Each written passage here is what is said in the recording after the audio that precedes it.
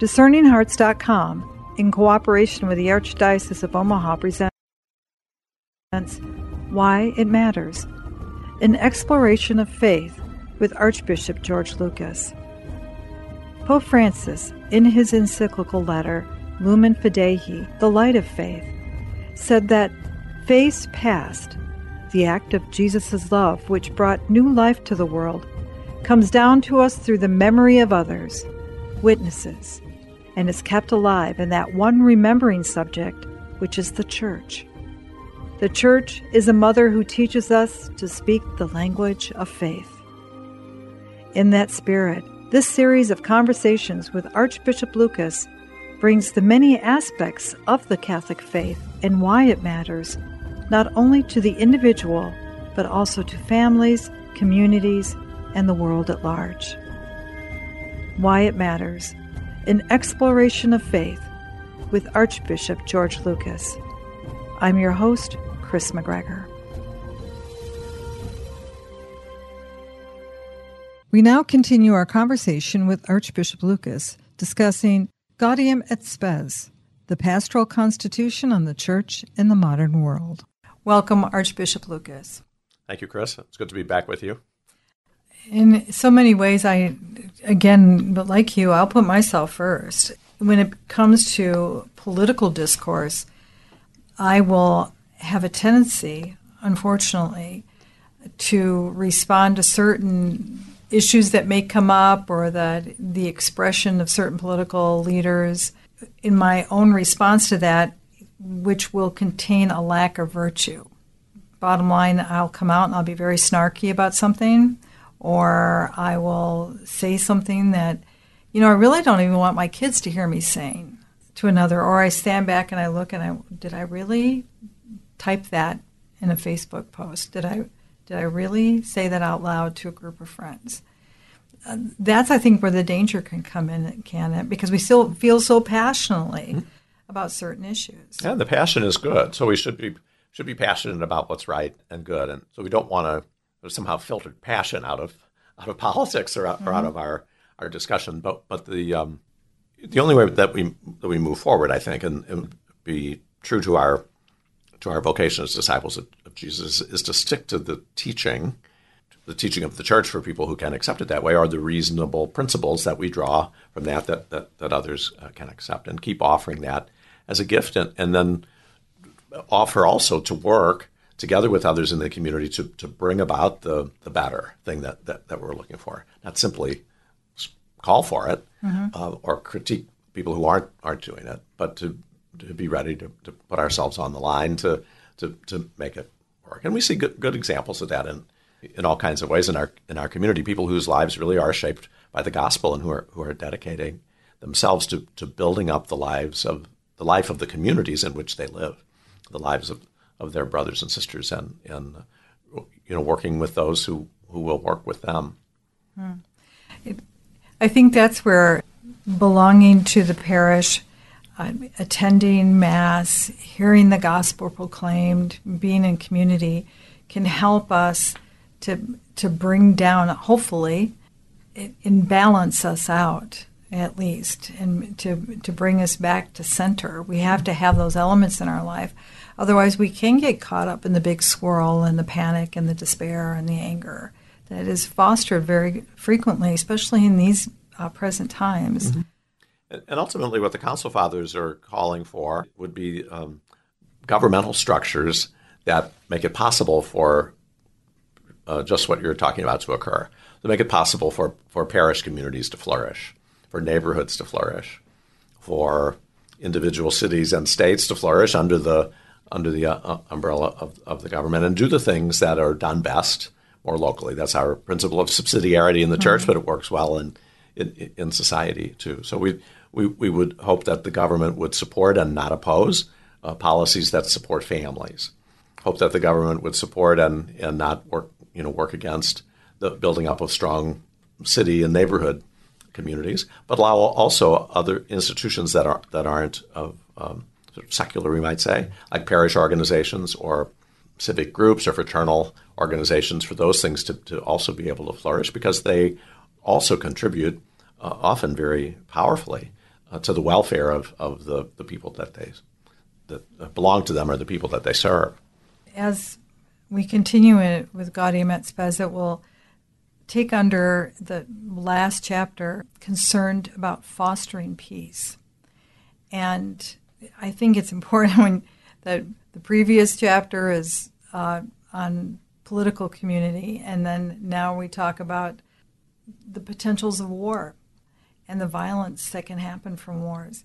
And the church has an important part in inserting itself right into the heart of all that, doesn't it? Mm-hmm. Yes, it does. And going to go back to the context in which these were written, as you mentioned, it was the height of the Cold War, you might say. So that there was a kind of peace that resulted from the standoff between the two sides in the Cold War, which was, for many people, for a while at least, the absence of a hot war, of a killing war. But even so, because there was a sort of a war mindset, it came at a great cost. And it was, for many people at least, they experienced a kind of oppression that resulted from trying to keep them in line and from the expense that was given to military hardware and so forth to keep up with their side of the Cold War. Understand this is a challenge from the time of Adam and Eve for people in the human family to live together in peace. It's not. We can't take it for granted. And understanding, the scriptural understanding of peace, as the fathers point out, is much richer than just don't fight with one another. Mm-hmm. That's a start. But it won't be enough because it can't. That just won't last. There's not enough richness in a relationship, either between individuals or certainly among countries, of just tolerating each other. But there has to be some kind of mutual understanding, exchange of ideas, exchange of goods, and appreciation for other cultures. Effective sin that would lead us individually, but ultimately corporately, to declare war and go to war against each other. That's a wound that's ultimately healed by the power of the Paschal mystery when we allow that power to go to work in us. First individually, but then together. As I said before, because there are so many of us who claim life in Jesus Christ, we really see as a part of our responsibility to be peacemakers, and to not simply stay out of trouble ourselves and not simply have the absence of war, but work together with our neighbors, with our government, to be a force for good in the world.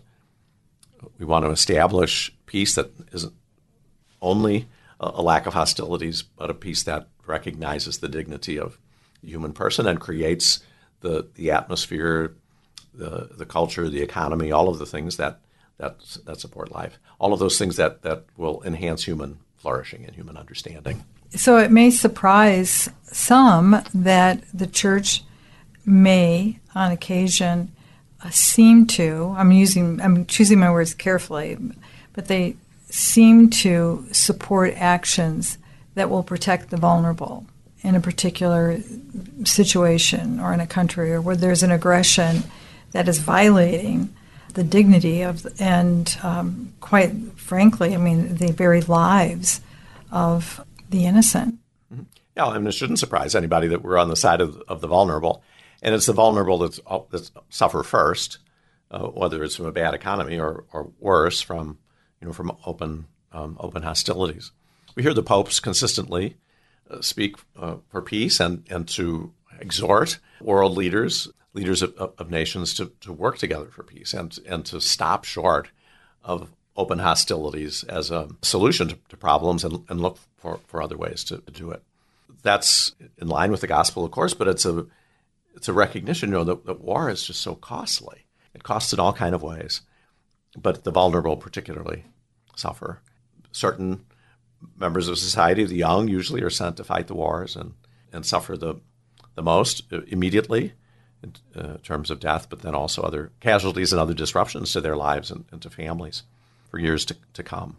There are moments in our tradition we have supported necessity of a country going to war to defend itself or to defend others in other places from oppression.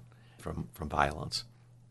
So again, we do that as a last resort, but as is the case with politics, this is a little more extreme. We can't simply tolerate grave injustices. We have to stand up to them and try to restore what's really justice, the right ordering of things, if we have a reasonable expectation of being able to do that.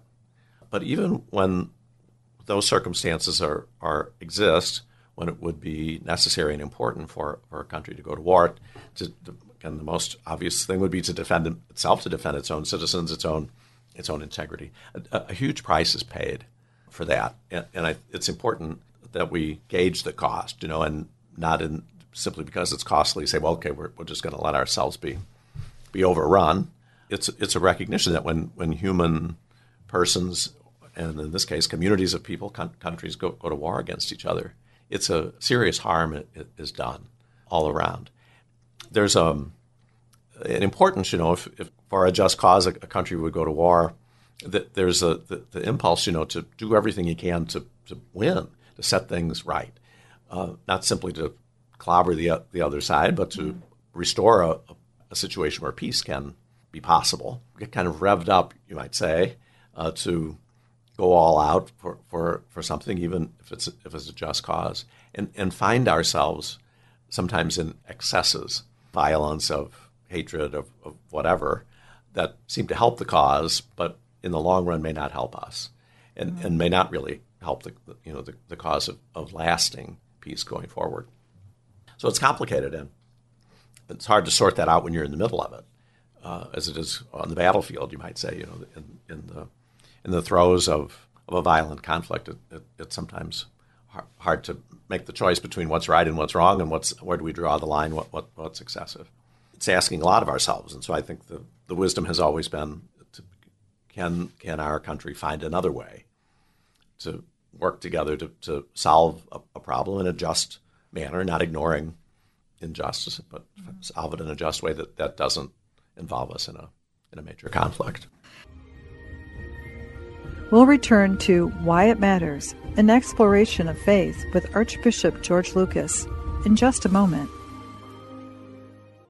Discerning Hearts provides content dedicated to those on the spiritual journey. To continue production of these podcasts, prayers, and more, go to discerninghearts.com and click the donate link found there, or inside the free Discerning Hearts app to make your donation. Thanks, and God bless. Did you know that Discerning Hearts has a free app in which you can find all your favorite Discerning Hearts programming? Father Timothy Gallagher, Dr. Anthony Lillis, Deacon James Keating, Mike Aquilina, Dr. Matthew Bunson, and so many more are found on the Discerning Hearts free app. Did you also know that you can stream Discerning Hearts programming on numerous streaming platforms such as Apple Podcasts, Google Play, iHeartRadio, Pandora, Spotify, Stitcher, TuneIn, and so many more? And did you know that Discerning Hearts also has a YouTube page? Be sure to check out all these different places where you can find Discerning Hearts.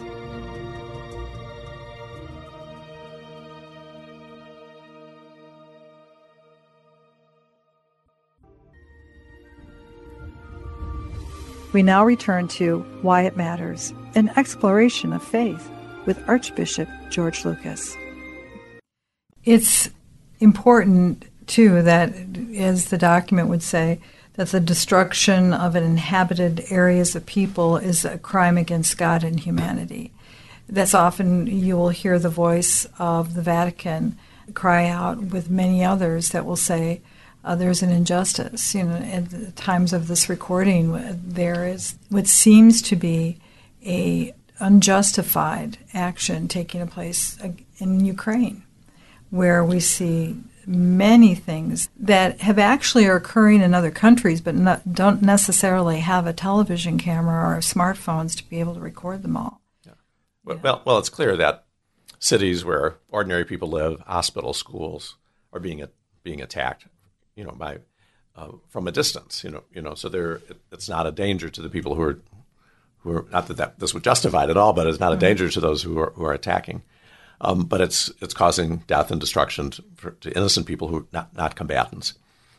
Sadly, it's become a given in our time over the last century or more that if countries go to war, that lots of innocent people are going to get ground up in the conflict. So do we just accept that, and say this is the way it goes from time to time? Or, as I think the Council Fathers were urging us to think, we've come to a point now in human history and in the ability to wage war where it should be less and less thinkable that we would do it. Because the ability to wreak violence on others and to bring destruction in a kind of an indiscriminate way, that because we have that now at our disposal, that more is the responsibility to not use it and to look for other ways to solve difficulties. There's just not a way in ordinary circumstances, to justify killing innocent people, even in the name of a good cause.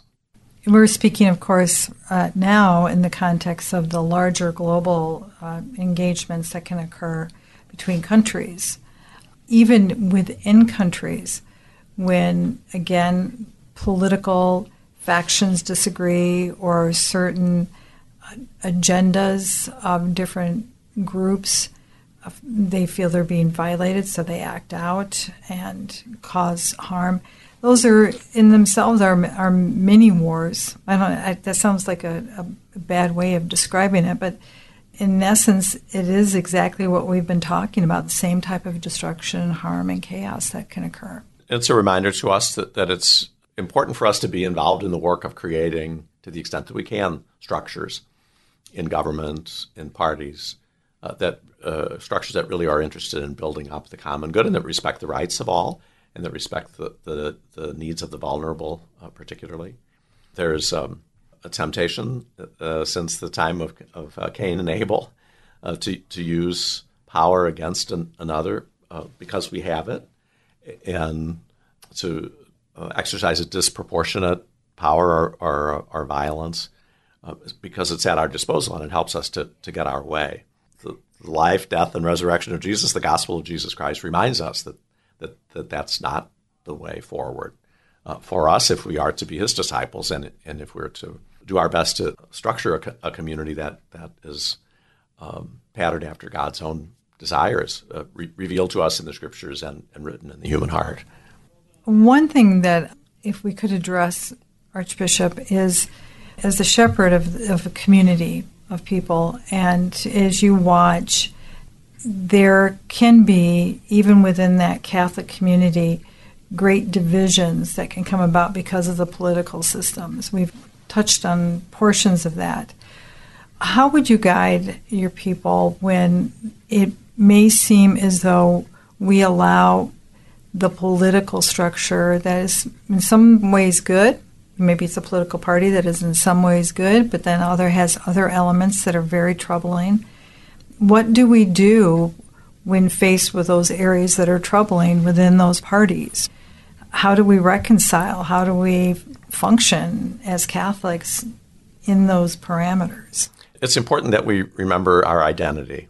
We sometimes talk about identity politics, but identity faith comes first, and we find our identity as daughters and sons of God, redeemed by Jesus Christ, incorporated into his living body. The body of Christ does not function according to political principles of this age or of any other age. It functions according to the guidance of the Holy Spirit and the revealed truths of sacred Scripture. The teachings of our faith, interpreted for us by pastors in every generation.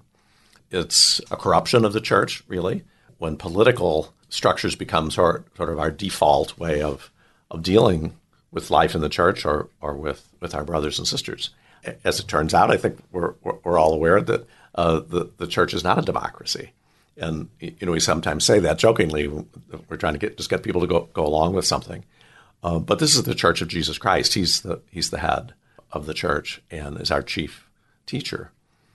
It's only in and through him that we have life in this world and in the world to come. And it's only in and through him that we can accomplish the work that God has given us to do in the real circumstances in which we're living. So Jesus sends us into the world. It's very clear that we're not all living in a cave or even in a monastery, as beautiful as that would be, But most of us who are baptized, our work is in the world, so we don't withdraw from it at all. But when we go into the world, who are we?